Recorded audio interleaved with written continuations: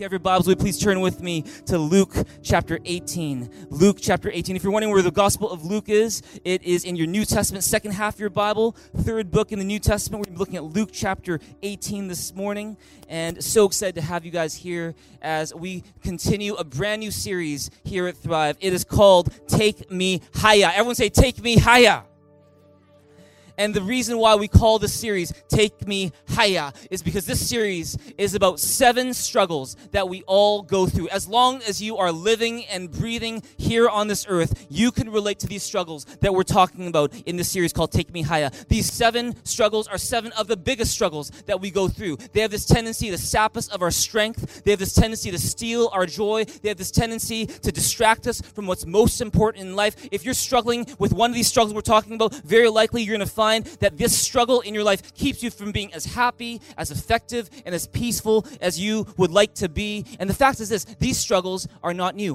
1,500 years ago, the early Christian church identified these 7 struggles as the 7 deadly sins. What is sin? Sin is the tendency in each and every one of us to want to do things our way, not God's way. It's our tendency to want to think, act, and speak in ways that are contrary to God's original intent for our lives. And whereas we might think that when we do things our way, that's what's going to make us happy, the fact is that when we engage in any one of these 7 deadly sins, the result is not happiness, it's sadness in our lives. The result is not pleasure, it is pain in our lives. And in fact, if we don't learn to do something about these 7 struggles that we're learning about in this series, they will wreak havoc on our lives and create pain in our relationships. And that's why we're calling this series Take Me Higher. It's because we're not just going to understand these struggles, but we are wanting to take on, tackle, and learn to overcome each of these 7 big struggles that we all go through. And so that's why we're talking about Take Me Higher. Turn to your neighbor and say, I'm looking forward to Take Me Higher. And so, I believe this is if you stick with us over the next 6-7 weeks as we look at this series called Take Me Higher, it's going to bring so much benefit to your life. You're going to find you'll have more joy, more peace, more hope, more wisdom to tackle some of the stuff that you're going through today, and you may even find that God used it in a powerful way to change your life. Last week, we talked about envy. That's the first struggle of the 7 that we're looking at. And envy, what is it? Why is it so damaging? Why is it something that causes us so much pain? And what can you do about it? We talked about that last week. Were you guys here last week? Did you enjoy the message last week? By the way, one really quick thing is if you enjoy the messages here at Thrive Church, it would mean a lot to me and a lot to our team if you would go to our podcast and you would rate it and review it. It's not because we are desperate for your approval or anything like that, but it's because when you rate and review our podcast, it actually increases the exposure of that podcast so we can help more people both in our city and around the world. Amen? And so it's never been easier to live out loud and to lead other people to Jesus. All you do is go rate and review our podcast, and what's going to happen is that it's going to increase the exposure so that more and more people can find out about the hope that is in Jesus Christ through the stuff that we do at Thrive. Turn to your neighbor and say, let's live out loud. With that in mind, would you join me in just standing to our feet as we read Luke chapter 18, 9 to 14 together? If you have it in front of you, you can read it. If you don't, you can read it off the screen as well. Let's stand as we read the word of God this morning. Would you help me preach in this place tonight? It says, to some who are confident about their own righteousness and look down on everybody else, Jesus told this parable. 2 men went up to the temple to pray. One a Pharisee and the other a tax collector. The Pharisee stood up and prayed about himself. God, I thank you that I am not like other men, robbers, evildoers, adulterers, or even like this tax collector. I fast twice a week and I give 1/10 of all I get. But the tax collector stood at a distance. He wouldn't even look up to heaven, but beat his breast and said, God, have mercy on me, a sinner. I tell you that this man, rather than the other, went home justified before God. For everyone who exalts himself will be humbled, and he who humbles himself will be exalted. Today, the message I'm here to share with you is entitled, My Problem with Pride. My problem with pride. Before you take your seats, with a smile on your face, would you turn to your neighbor, give him a high five, and say, I think I might have a problem. I think I might have a problem. Please have your seats. I think I might have a problem. Today we're talking about my problem with pride. It's the second big struggle that we all go through. What kind of pride are we talking about today? See, a lot of people, they misunderstand what pride is and what the Bible says about pride. See, I'll put it to you this way. There's basically 2 types of pride. when I say I'm proud of you, church, when I say to my sons, I'm proud of you, that's not a bad thing. That's a great thing. It means I'm not ashamed of you. It means I find joy when I think about you. I take delight in what you do. It's drawing attention away from myself and toward other people. It's recognizing the positive qualities you see in other people. When a person says, I'm proud of my country, or I'm proud of my parents, or I'm proud of my church, that can be a very good thing. When this person says, I take pride in my work, that can be a very good thing. It means that you take your work seriously. It means that you really try hard to give your best. That is a good kind of pride. But the Bible speaks on another kind of pride that is extremely destructive to our lives and to our relationships. That kind of pride is a bit harder to define, so let me give you a definition right now, and I hope you take some good notes this morning. Here is a definition for the kind of pride we're talking about this morning. Write this down. Pride is having an inflated view of myself such that I put myself above God and above others. That's what pride is. Pride, it starts on the inside where I think of myself in this overconfident, exaggerated, inflated kind of way, such that I look at myself, my importance, my qualities, my abilities, and I start to put myself above other people and even above God. Are you someone who struggles with pride? Another thing about pride that we're learning is this: is pride often relies on comparisons with others. Last week we talked about envy, how envy is when we compare ourselves to other people and we start to get resentful when we see that other people have what we don't have. Like envy, pride is also based on comparisons, but pride works in the other way, in the opposite direction, is that I compare myself to others and I start to get really conceited and arrogant and stuck up because I think I'm superior to them. Do you struggle with pride? See, that's what we see in this passage in Luke chapter 18. Read verses 10 to 12 with me one more time. 1, 2, 3. It says, 2 men went to the temple to pray, one a Pharisee and the other a tax collector. The Pharisee stood up and prayed about himself, God, I thank you that I am not like other men, robbers, evildoers, adulterers, or even like this tax collector. I fast twice a week and give a tenth of all I get. See what's going on here? Jesus, he's painting the picture of 2 men who go to the temple. They go to church to pray to the same God, but their approaches are completely different. Their attitudes are completely different. This one guy who's a Pharisee, he's part of the religious elite of Israel. He's praying to God, and when he's praying to God, he's basically just touting himself. He's talking about, look at all the great things I've done. Look at all the good things that I do. And see, tax collectors, they kind of prided themselves on how strictly they followed the Mosaic law, how religious they were. And see, on the outside, this Pharisee was doing all the right things. He's going to church to worship God. He's praying. He's expressing thanks. He's even fast as a spiritual discipline. He tithes and he gives to the church. But the problem is not what he was doing. It was how he was doing it. The problem was that his attitude was full of pride. And thus his prayer is really just him just giving himself a spiritual pat on the back. And see, one author, he writes about pride. He says, pride is arrogant self-worship. Pride is when I'm so occupied or preoccupied with myself that nothing matters to me more than me. That all I really care about at the end is what I think, what I feel, what I want. It's all about me. That's what pride does. And you may, for example, you may come here on a Sunday and you're here to worship God and you sing songs like, oh, be my one obsession, first and only in my life. But then the rest of the week, you might live as if, that's not your obsession. Jesus isn't your obsession. It's something else. Maybe it's yourself. And see, pride is not a matter of circumstances. Pride is a problem of the heart. We might think that pride affects the most powerful of us or the richest of us or the people who seem to have the most. But the fact is this, pride has less to do with your social status or your intelligence or your wealth or your age. The fact is you can be rich and prideful. You can be poor and prideful.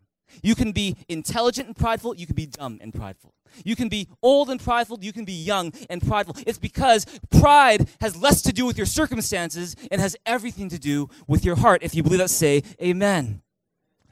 Do you struggle with pride? Here are a few clues. In fact, I'm going to give you today quite a few clues, 12 clues that you might struggle with pride. And you're like, wow, 12 clues? Last week with envy, we only talked like 6. Let me tell you why there's so many clues with pride. Pride has been often called the chief of sins. It's often called the original sin. In other words, from pride, it results other sins that we might be talking about in this series. And so that's why there are a lot of clues that indicate that a person struggles with pride, because pride tends to be that root sin, that original sin that leads to other sins. Do you struggle with pride? Well, here are a few clues if you're not too sure, and I'm going to invite you to keep score on yourself today. Don't keep score about your wife, or your husband, or your neighbor. I want you to keep score on yourself and see how many of these apply to you. If anyone applies to you, give yourself a point. Are you guys ready? Here we go. Clue number 1.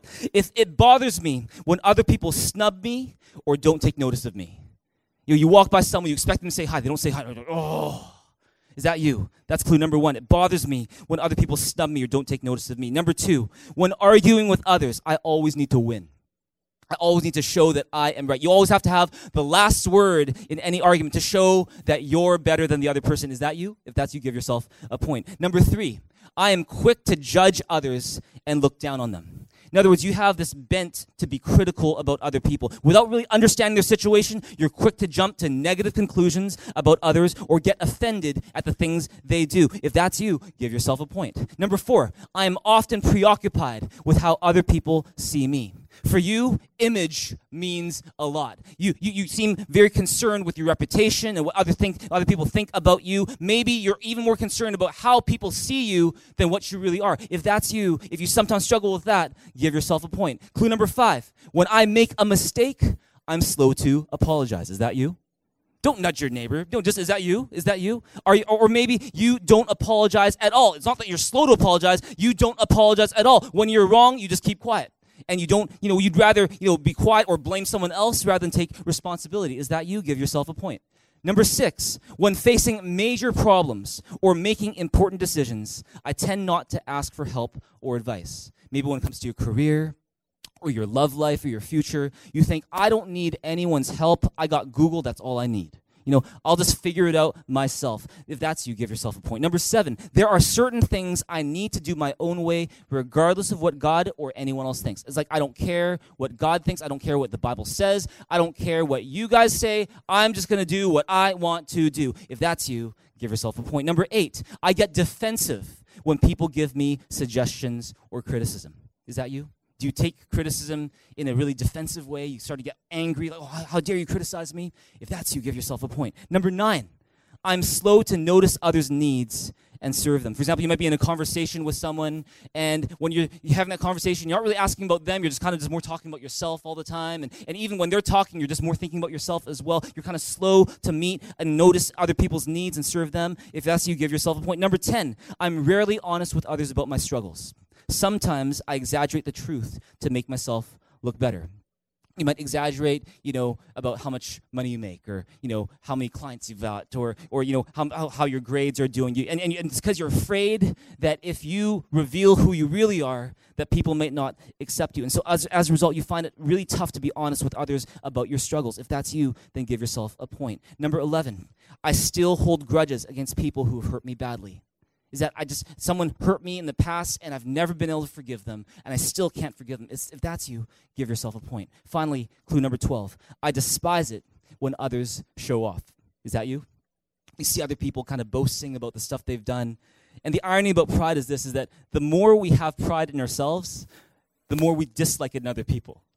And you say, oh, that person's so prideful. Oh, he's so arrogant. In a way, that's almost a reflection of how much pride is in us as well. Okay, those are 12 clues. How'd you guys do? You guys give yourselves a score, 1 out of 12 or 0 out of 12. If you scored 0 to 4, then I would submit to you that you are probably the closest thing to Jesus that your family has ever seen. All right. So congratulations to those. If you scored 5 to 8, that means that pride may be a real struggle, maybe even a major struggle in your life. If you scored 9 out of 12, you may be the devil himself. Right? I'm kidding. I'm absolutely kidding. The fact is this, is that the whole goal of giving you guys these clues is to show that we all struggle with pride. Turn to your neighbor and say, we all struggle with pride. We all struggle with pride, me included. And see, you're going to find this is whether you scored a 1 or a 2 or a 12, the fact is problems come up when we have issues with pride. What are some of the problems that pride causes? Let me look at them really quick with you. Number 1, pride ruins our relationships with people. Pride causes us to be so preoccupied with ourselves that we become insensitive to other people. We almost start to see people for what they can do for us rather than valuing them for who they are. Pride causes us to act in some self-centered and selfish ways. You might be someone who's prideful, and as a result, you are very impatient with other people. Is that instead of trying to understand them, instead of trying to listen to them, you might find that you're just really quick to judge them and dismiss them. That's what happens when we have pride. Pride keeps us from being real with others about our struggles, and as a result, our relationships remain distant and superficial, even with the people who are supposed to be the closest to us. Pride causes us to be easily offended, slow to apologize, hard to get along with, slow to forgive, and as a result, there's a bunch of unnecessary hurt and unresolved conflict in our relationships. That's the first problem that comes because of pride. It ruins our relationships. Number 2, write this down. Pride hurts our ability to lead others well. If you're a parent, if you're a teacher, if you lead a club or a team, then this one's really important for you. See, Forbes magazine did a survey, and they were talking about leadership, and they found that there's a link between how likable a leader is and how arrogant or humble that leader appears to be. They said, few things kill likability as quickly as arrogance. See, when you act pridefully toward people, as if the world revolves around you, there's something that makes people go, there's something repulsive about it. But on the other hand, when you are someone who is humble, you admit your mistakes, you admit when you're wrong, you admit when you need other people's help, there's actually something attractive about that. If you believe that, say amen. And that whereas pride builds walls, humility tends to build bridges with you and others. Pride hurts our ability to lead others well. Number 3, a third problem that pride causes is pride blinds us to the truth about ourselves and other people. How many of us know that pride distorts the way that we see ourselves? It messes up our self-image. It's important to have a sense of self-worth, to know that you matter to God, that you matter to people, but pride takes it to another level, to this really unhealthy, distorted level, where we start to think so highly about ourselves that now we become blind to our weaknesses, blind to our faults, blind to our need to grow or improve in any way. That's why, because of pride, fools can think of themselves as know-it-alls. Sinners can think of themselves as blameless. Helpless people can think, I don't need anyone, I don't need God, I don't need anyone besides me. And if we're not careful, we can actually be the last to realize that our problem is with pride. Number 4, pride can derail your destiny. Pride has this tendency to give us this feeling of self-sufficient invincibility, where, I can do whatever I want, whenever I want, and nothing's going to happen. I've got this invincible kind of shield around me. There's no consequences because I'm just that way. Pride gives us a false sense of security, as if we're untouchable, that there's nothing for us to learn anymore. We've already know everything we need to know, nothing else for us to know. Yet you follow the news, and you find examples every day of people who, because of pride, they fell from the heights that they once enjoyed, whether it's politicians, or it's leaders, or it's reputations that were destroyed, or marriages that were shattered, or families that were devastated, dynasties that were defeated, all because pride got in the way. Look at Proverbs 18:12 with me and read it in a big loud voice. 1, 2, 3, it says, before his downfall, a man's heart is proud, but humility comes before honor. Notice that? It says, before a man's downfall, his heart is proud. Pride is an issue of the heart, but it can result in our downfall if we're not careful. Number 5, pride cuts us off from God. Pride cuts us off from God. Look at Proverbs 21, verse 4 with me. Read it with me, big loud voice. 1, 2, 3, it says, haughty eyes and a proud heart, the lamp of the wicked are sin. We don't use the word haughty that much anymore, at least not the way that's spelt that way, right? But, haughty is another word for prideful. It's about being arrogantly disdainful toward other people. You look down on other people. So if someone comes up to you and goes, hey, haughty, you ought to be careful. Which haughty do you mean? Which haughty do you mean? Because the fact is that haughty eyes and a proud heart, the lamp of the wicked, are sin. See, pride is not just a personal weakness. It's not just an unhealthy tendency. Pride is a sin that cuts us off from God. Because of pride, we can't have much or anything to do with God. Look at 1 Peter chapter 5, verse 5. What does it say? It says, God opposes the proud, but gives grace to the humble. See, because of pride, we are cut off from God. We can't have anything to do with him when we have pride that fills our heart. And so for these reasons, if we don't learn to undo pride, pride will become our undoing. Look at 1 Peter 5, verse 5, and we're going to look at more of that whole verse right now. What does it say? It says, all of you clothe yourselves with humility toward one another, because God opposes the proud, but gives grace to the humble. See, what is the opposite of pride? It is humility. What is humility? Humility is not looking down on yourself. It's not humiliating yourself. I'm such a loser. I'm meaningless. I'm a failure. My life has no value. No. Humility is seeing yourself for who you really are. Nothing more, nothing less. And it's living your life for a purpose bigger than yourself. The way to fight pride is with something called humility. How do you undo pride? And how do you clothe yourself with humility? As we're talking about in 1 Peter chapter 5, verse 5. We're going to talk about that today. See, today I want to end by giving you guys a 6-prong attack on pride. These are 6 ways that you can attack pride in your life. And if you have an issue with pride today, I hope you'll take some really good notes, because in 72 hours from now, you're going to forget everything we've talked about. And so I hope you take some good notes on your phone or write it down somewhere so you can remember these 6 habits that will help you to counterattack pride in your life. And this is something I'm speaking to myself as well. 6, what I call habits of humility. Number 1 is this: admit your pride to God and ask him to change your heart. Admit your pride to God and ask him to change your heart. I was tempted to leave this one to the very end because I wanted to kind of start with maybe some more palatable ones. But the fact is this, is that the core issue of pride is a spiritual problem. It's a spiritual problem at the end. It's not just an emotional issue, it's a spiritual issue. And the fact is, you can't cure your pride on your own.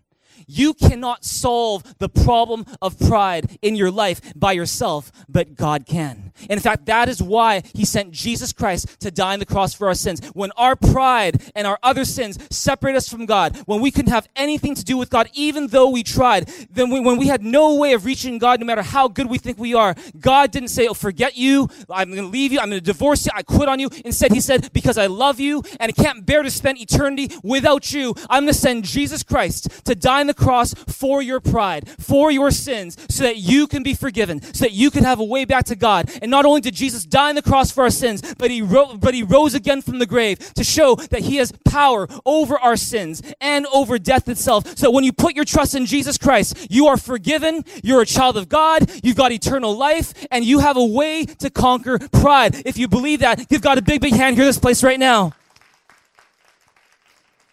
Jesus died for your pride. Turn to him and say, Jesus died for my pride.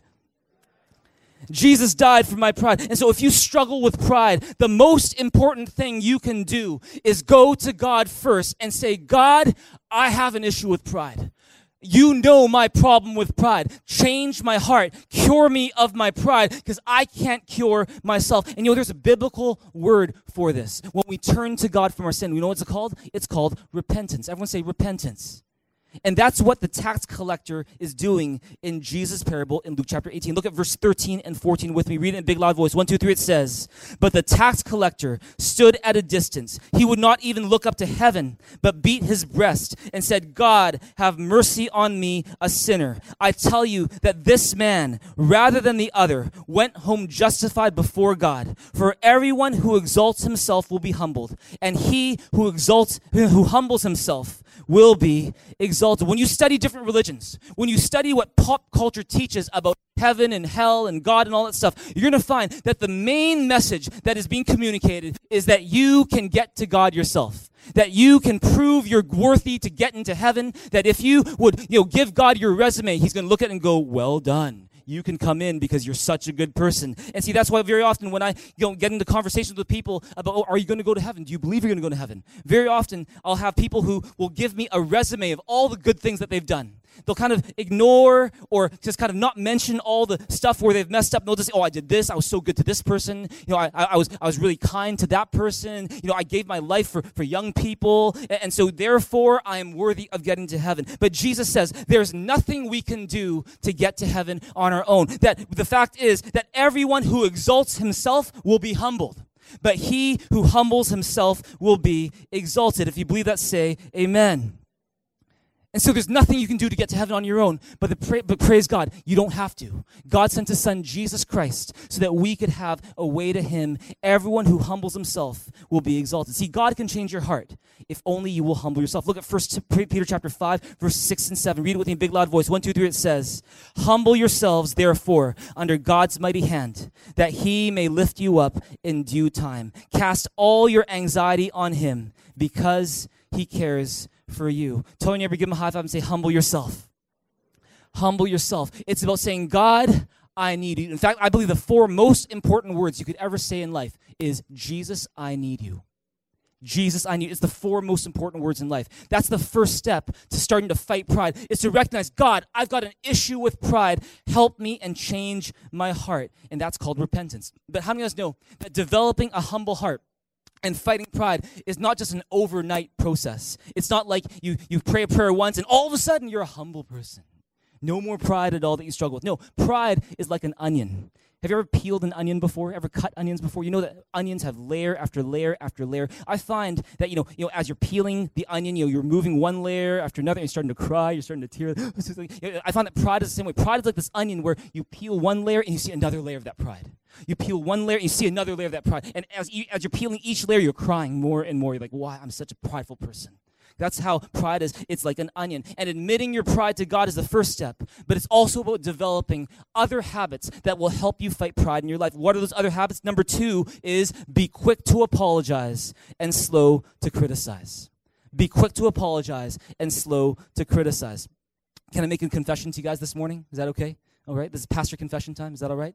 Okay. 2 weeks ago, and I didn't tell you this last week because we're talking about envy, and it didn't really fit. But I want to talk to you guys about something that I did 2 weeks ago. It was raining, and I was driving. My son Bradley was in the back. I was picking up from school, and I wanted to park in my normal parking spot in front of our house. But the space was really tight. I had my neighbor's car on one end. I had my in-laws' car on the other end.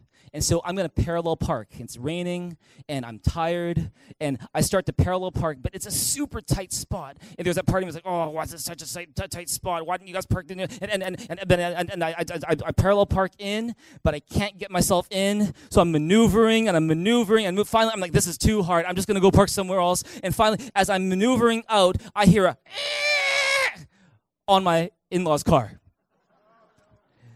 And I was like, oh, my goodness. And I got out of the car. I looked at the back bumper of the car, and there was like this tiny scratch. It was kind of like paint came off. It wasn't huge, but it was there. It's noticeable. And I thought, oh, my goodness. What am I going to do? Should I just not say anything? But I didn't want to be guilty of a hit and run on my own parents-in-law. And so I thought, okay, I got to say something. And so in front of my wife, in front of my son, in front of my parents-in-law, I apologized and said, Dad, Mom, I'm so sorry. I need to tell you something. And I said, I tried parking, and I was a bad parker. All right, and your car is scratched. And you know what my parents' response was? My in-laws, their response was, they said, oh, don't worry about it. It's totally fine. Praise God for forgiving in-laws. Amen. Amen. Amen. Amen. Yeah, give them a hand. Yeah, praise God. Yeah, that's good. Yes, praise God, praise God. The fact is this, we want to be quick to apologize and slow to criticize. Proverbs 18:13 says it this way. Read it with a big loud voice. 1, 2, 3, it says, a man who refuses to admit his mistakes can never be successful. But if he confesses and forsakes them, he gets another chance. Let me ask you this question. How quick are you to admit when you were wrong? How quick are you to admit when you're wrong? Well, JB, I'm Canadian. Of course, I say sorry all the time. But the fact is this, is one thing I've learned about saying sorry is when you use the words, I am sorry, you got to make sure you know why you're sorry. Amen? Don't just think, I'm sorry, especially this is guys, especially for, future planning. When you want to use the words, I'm sorry, make sure you know why you're apologizing. All right? Don't just say, I'm sorry, as if it's a magic spell on your wife or your girlfriend or your friend. Oh, yeah, no problem. No, you want to know why you're sorry. Otherwise, you'll come across as being insincere. Here's another tip, is when you say, I'm sorry, don't make it a qualified apology. What's a qualified apology? A qualified apology is, I'm sorry, but it's your fault. Or, I was wrong, but you're even more wrong. Right? It's one of those things where maybe someone says, say you say some hurtful words to someone by accident, and you say, oh, I'm sorry, I guess I'm just too honest for my own good, right? What is that? That's you saying that the reason why you spoke those unnecessary hurtful words is because you're such a good person. You're so honest. Is that why? No, it's because you weren't loving enough. It's because you weren't tactful enough. It's because you weren't wise in your relationships. It's about saying sorry and meaning it and not qualifying with anything else. If you believe it, say amen. See, that's a big part of humility, is being quick to admit when we're wrong. The other part is being quick to forgive when we're wrong, being slow to criticize. Is clothing yourself with humility means I recognize I am not God. And so I'm not going to throw a fit when people don't treat me like God or when my expectations are not always met all the time. I am not going to insist on my way every single time because I'm not God. Turn to him and say, I know you're not God. I know you're not God, and neither am I. And the fact is that I'm not God, and also I know the other person is not God. And so I'm not going to expect that person to act perfect or be like God in every way. We're all going to make mistakes. And that's why I often tell married couples on their on their wedding day, when they're just about to get married, I'll say, be quick to admit when you're wrong, be quick to forgive when you're wronged, and be quick to move on when it's got nothing to do with right or wrong. Just move on. If it's not going to matter 48 hours from now, then just move on. Turn to your and say, I need to move on. So let's move on. Habit number 3, be eager to learn from others. Humility is about being open to other people's suggestions, open to other people's advice, even open to their correction, and even going out of your way to seek advice when you need it. Look at Proverbs 19, verse 20. What does it say? It says, get all the advice and instruction you can so you will be wise the rest of your life. I've shared this with some of you guys before, but not all of you. When I was in grade 8, there was this girl that I really, really liked. Her name was Emily. And every night I would open my school yearbook, I'd look at her picture, I'd go, Emily. And, I just, she's the one for me. This is like grade 8. I was just so sure about my life at that point. And I asked my parents, I remember I was in the back of the car, and they were driving, and I'm in the back of the car, and I really want to date Emily, so I'm like, Dad, Mom, can I start dating? This is 13 years old. Like, you want to date now? Yeah, I want to date now. And they're like, why can't you wait till university? And I'm like, no, I want to date now. Are you sure you're mature enough to date now? Yeah, I'm mature enough. Why do you think I'm mature enough? Fact is, I wasn't mature enough. But my parents, because I would not take no for a note and answer, so, my dad just was like, you want to date? You date! Right? You date! Right? He doesn't even talk that way, but I just like saying it that way. But the fact is this, is that I was so set on my own way, I wasn't open to anyone else's advice. And when it came to that first relationship where I asked Emily out, she said no, and my heart was that was the first broken heart I ever had. She said no. And then I didn't listen. I just kept on going with what I thought was good. I didn't ask anyone for advice. And what ended up happening was over the next, 7-8 years, I would just kind of do what I felt like doing, go with what my friends would say, and do what Hollywood would do, and I would leave a trail behind me of hearts that I'd broken and hearts that I had that were broken as well. And when I never asked for anyone's advice, I would just simply tell my dad, okay, I'm dating this person now, but I didn't ask him for advice. And as a result, I ended up making mistake after mistake after mistake when it came to relationships. And I believe we need to learn from our mistakes. I think when it comes to love life, sometimes that's the only way to learn sometimes. But as I grew in my relationship with God, I began to realize that actually the advice of my parents and even the advice of my spiritual leaders, my pastors, that they actually really matter. And so it was one of those things where I started to consult them. After finally about 8 years of just heartbreak after heartbreak, I finally started to ask them for advice. And all of a sudden I realized, wow, my parents are actually a lot smarter than I thought. They actually understand me a bit more than I assumed. My pastors, wow, they actually have a little bit of wisdom to give me on this issue. And as a result, I benefited from hanging out with them and spending time with them and getting their advice. Question for you today, are you someone who asks for advice? Or do you just insist on doing things your way all the time?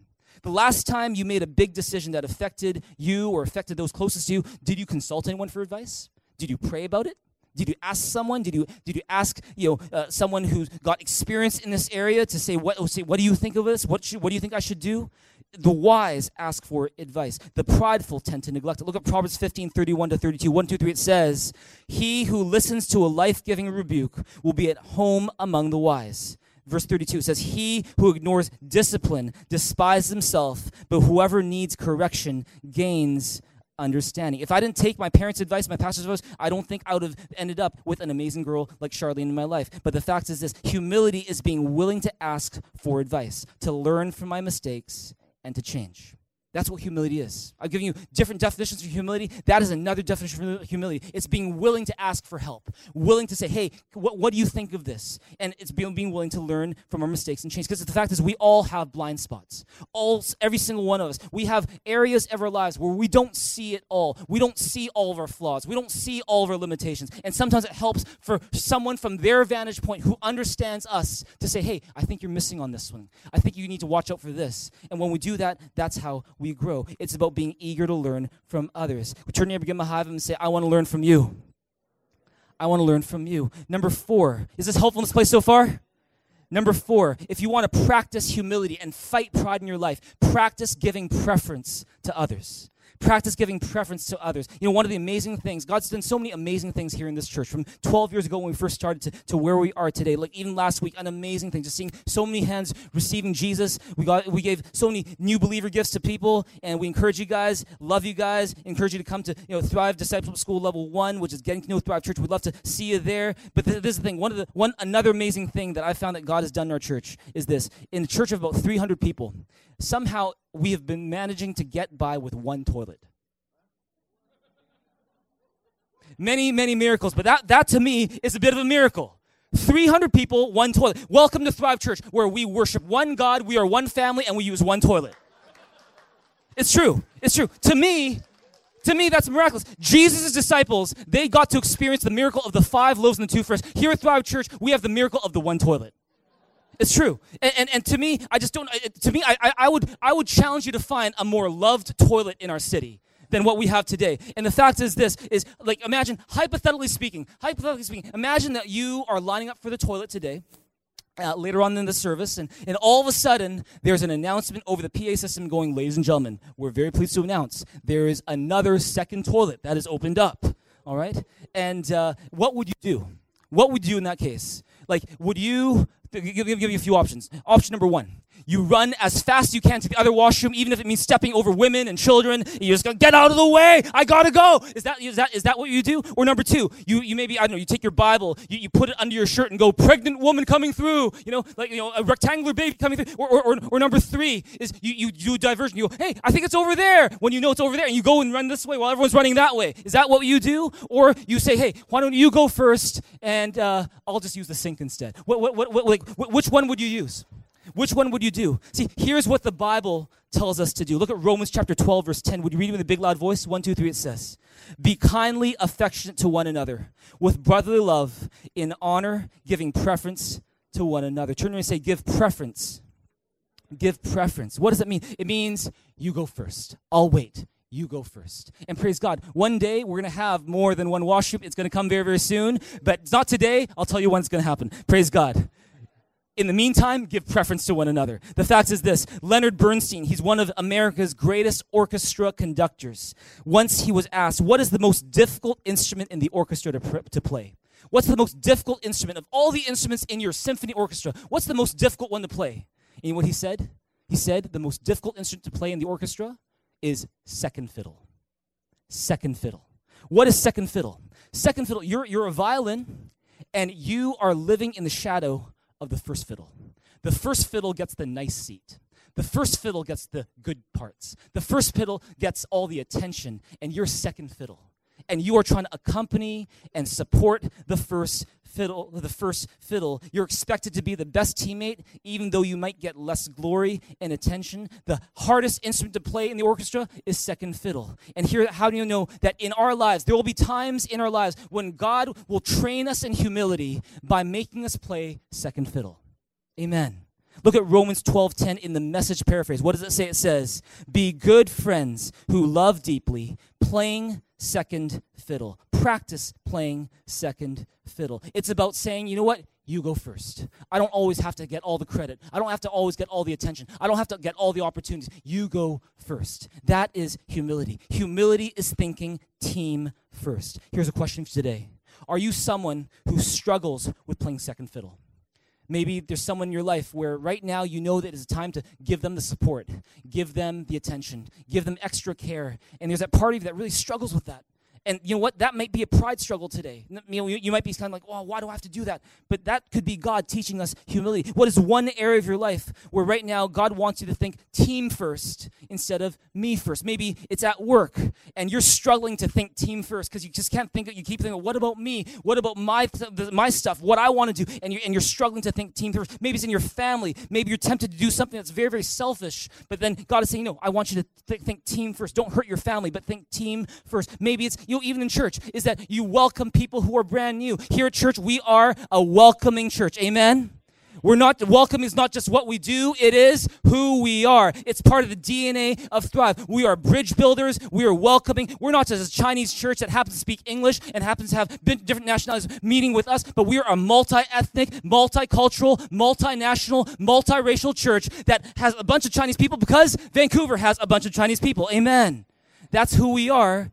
And so are you thinking team first? Are you welcoming to people who are different from you? That's about thinking team first. I love one quote by C.S. Lewis. He says this about humility. He says, humility is not thinking less of yourself, but thinking of yourself less. Humility is not thinking less of yourself, but thinking of yourself less. Humility is not you go, oh, I'm such a loser. Oh, my life is meaningless, and you're just beating yourself up. That's not humility. Humility is you are secure in who you are because you know God loves you and you matter to God. But at the same time, because you matter to God, you can give other people preference. You can say, you go first, because you know your worth was already settled at the cross where Jesus died for you. Look at Philippians chapter 2, verses 3 to 5. What does it say? It says, do nothing out of selfish ambition or vain conceit, but in humility consider others better than yourselves. Each of you should look not only to your own interests, but also to the interests of others. Your attitude should be the same as that of Christ Jesus. The greatest example of humility you will ever find is Jesus Christ, who he was in very nature God, but he became flesh, died on the cross for our sins, humbled himself even unto death. And because he did so, the Bible says that God the Father raised him to a highest place, gave him the name that is above every name, that at the name of Jesus, every knee should bow, every tongue confess that Jesus Christ is Lord to the glory of God the Father. It is the greatest example of humility. And when you read Scripture, you're going to find this, is that when you learn to practice giving other people preference, when you learn to be truly humble, the way the Bible talks about humility, it's one of the traits that God loves to bless the most. If you want to be blessed in life, one of the best traits you can possibly practice and train yourself in is in the area of humility. The Bible says that God lifts the humble, God saves the humble, God guides the humble, God teaches the humble, God sustains the humble. Jesus said, many who are last will be first, and the first will be last. Whoever exalts himself will be humbled. Whoever humbles himself will be exalted. If you believe that, say amen. Amen. Habit number 5, let God's word clarify your self-image. What do I mean by that? Let me give you an example. There have been a number of times this past school year, and I know it's just begun, it's only October, but there have been a number of times in this past school year since September when I'm sending my son Bradley, he's about 7 years old, I send him to school early in the morning. And there will be times, this is another confession from your pastor, when I will actually forget to look at myself in the mirror. And I'll just walk out the door without looking at myself in the mirror. And sometimes I've come home and I'll see that I probably should have looked at myself in the mirror. Let me give you one photo this is me. This is me, right? All right. So you can see this is early in the morning. All right. This is unshaven. Hair is totally better. Look at the next one. I like the next one. Look, okay, there you go. All right. And see, here's the thing: is that God loves you regardless of how you look. Amen. Okay. All right. If you come in looking like this, then God bless you. We love you no matter what. Right. But this to me looks like less like Pastor JB and more like someone who needs marijuana or something. I'm not sure. It's just one of those things where to me I'm like, okay, this is not who I'd like to present myself as, but I'm showing it to you is my confession. This is what I look like in the morning. Okay? All right? Do you still love your pastor? Amen? Unconditional love? Praise God. Thank you so much. Thank you so much. The fact is why am I showing this to you? Is that after I realized, I should probably look at myself in the mirror so I don't scare other parents and kids at school. And so nowadays, before I go out, I'll go and I'll look at myself in the mirror. I'll do my hair a little bit. I'll hold Bradley, or I'll hold Caleb in my arms. He's only 15 months old. I hold Caleb in my arms, and it's really cute. We do this every day. I'll put a toothbrush in, because he likes to do what I do. So I'll put a toothbrush in Caleb's hand. I'll take a toothbrush, and I'll be brushing my teeth. He'll be brushing his hair with the toothbrush. And, what is it? I'm just looking at myself in the mirror just to make sure that, I don't look unnecessarily foolish. I'll wash my face. I'll shave. I'll do all that stuff. Why do I mention that? It's because... Can we take that off then? We'll move on to the... Okay. There we go. Yeah. Why do I mention that? It's because pride has to do with your self-image. Pride distorts the way we see ourselves and think about ourselves such that we forget how we really look. That's why very often we are the last people to know when pride is an issue in our lives. It's almost like leprosy on the forehead, is that everyone else sees it, but we don't see it. And see, wouldn't it be great if we had a mirror that we could look at and see that, okay, I shouldn't be so prideful? Wouldn't it be great if we had a mirror to help us clarify our self-image? Guess what? You have a mirror. It's called the Word of God. Amen.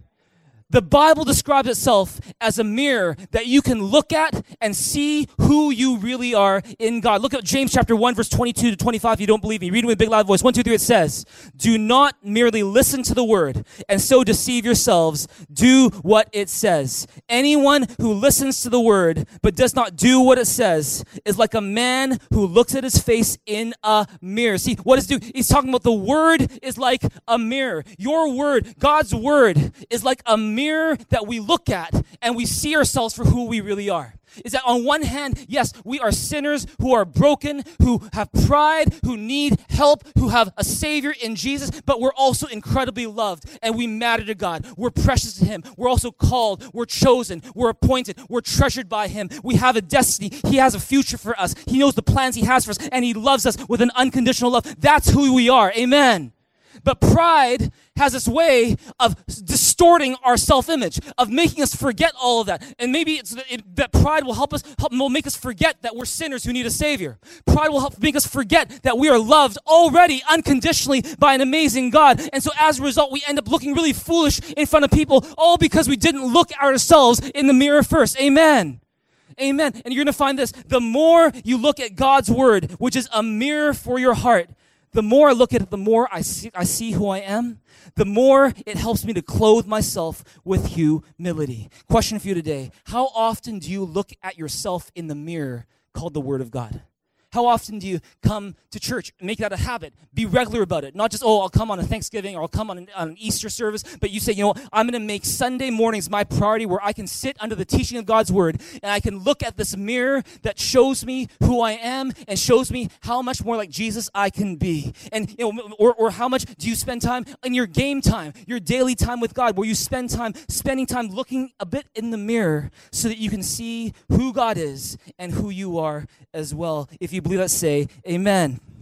Turn to your neighbor, give him a high five and say, you could look at yourself in the mirror more. You could look at yourself in the mirror more.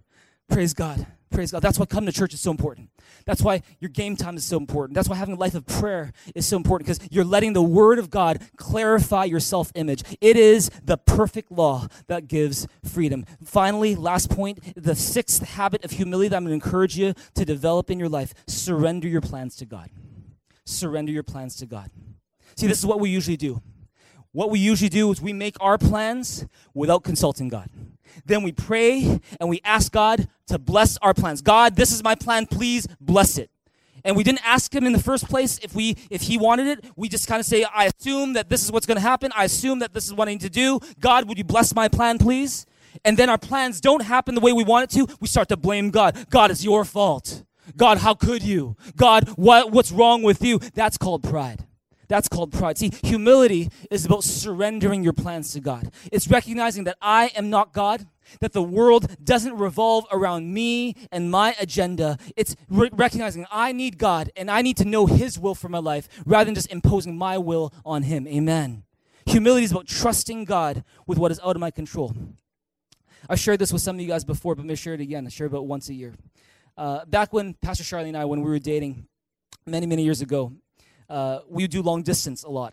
And I was sharing this at our Thrive Discipleship School Level 2 this past week, is that we had this journal that we would write in, because I guess we're too cheap to mail stuff out, or I don't know, but like, the fact is that we had this journal, and in addition to email, we'd do this journal. There wasn't Skype back then. There wasn't Facebook Messenger. There wasn't FaceTime or anything like that. So we had email. We had calling cards where you had to press 50 numbers before you get the person. But we also had a journal.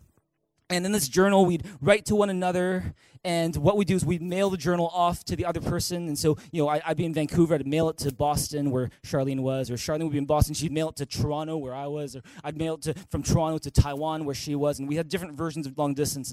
And if you look at the journal, we still actually write in that journal to this day. We still have that journal, and I've actually read from it to some of you guys before. But at the back of that journal, on the inside flap of that journal, there's this green Post-it note. It's really small, but it's a green Post-it note, and on the top of that Post-it note, there are these two big words in big capital letters. It's called The Plan. Everyone say, The Plan. The Plan. And this is what the plan looked like. See, this was our 10-year plan for our lives.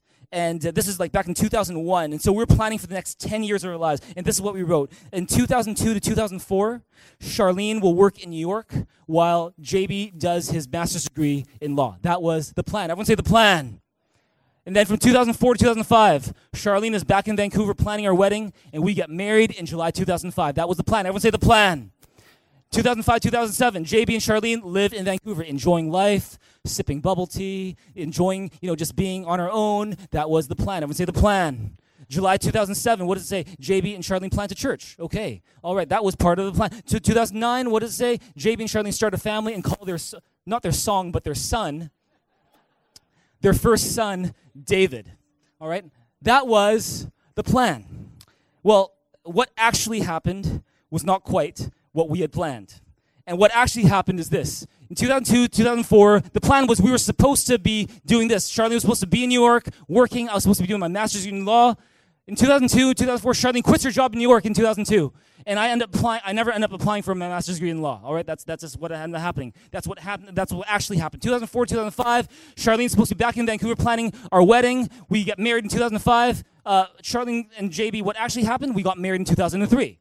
All right, completely different. 2005, 2007, we're supposed to be living in Vancouver.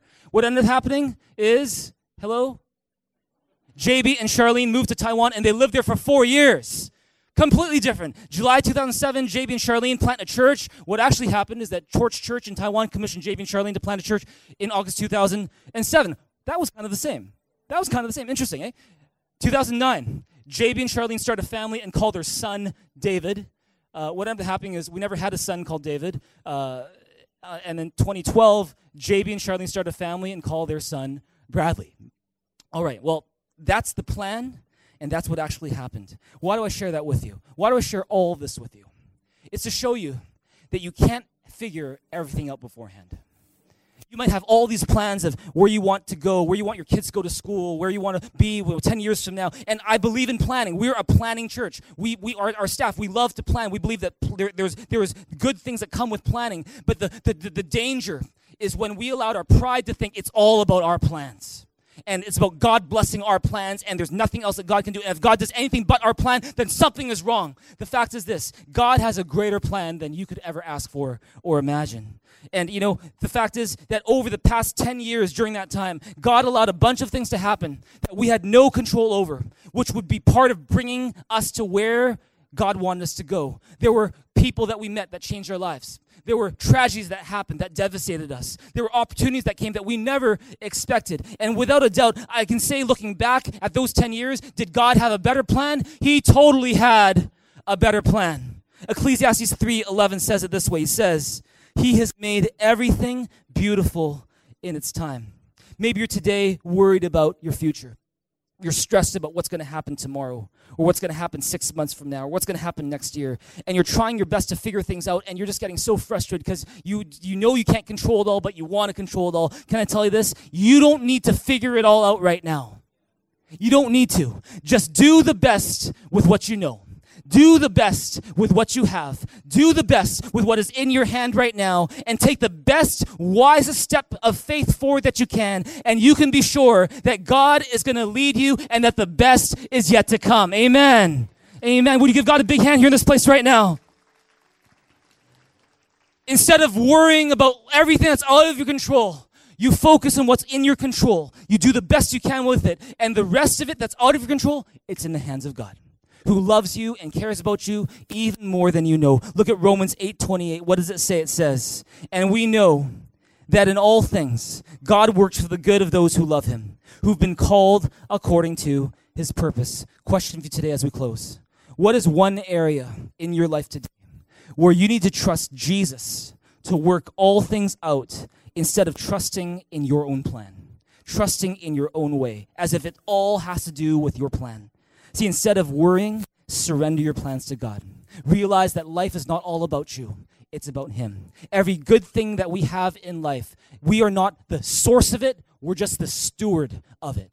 God gave it to us, not because we deserved it, but simply because he's entrusting us with something that we're going to use, not for our glory, but for his glory. And that's what humility is. Humility is living for God's glory and not my own glory. It's saying, God, I realize that everything that you've given to me is actually not about me. My kids are actually not about me. My husband, my wife is actually not about me. My job, my career, my business is actually not about me. My looks, it's actually not about me. My talents and the time I have is actually not about me. It's about living for a purpose that's far greater than me. It's living for the glory of God. Amen. Look at 1 Peter chapter 5, verse 6. Last verse for today. Read it with me, big loud voice. It says, humble yourselves, therefore, under God's mighty hand, that he may lift you up in due time. If you would humble yourself before God, and you develop these 6 habits of humility that we talked about today, you're going to find that your problem with pride is starting to become something that you say, I've got victory over that now. Pride might still be a struggle from time to time, but you'll find that you know how to fight it because you are doing what humble people do. You are putting other people first. You're trusting God with your plans. You're saying, God, I'm gonna be quick to apologize, slow to criticize. I'm gonna let God's word determine my self-image. I'm gonna admit when I struggle. When you do these things, you're gonna find you've got the upper hand on pride, and pride doesn't need to have a hold on you. If you believe that, come on, give God a big, big hand here in this place right now. Oh, come on, you can do better than that. Give God all of your praise in this place today. Could you all stand to your feet? I invite you to respond to God. The team's going to lead us in a song. After that, I'm going to lead you in prayer. Let's sing this song as a response to God, and let's get ready to respond in prayer. Let's do that together.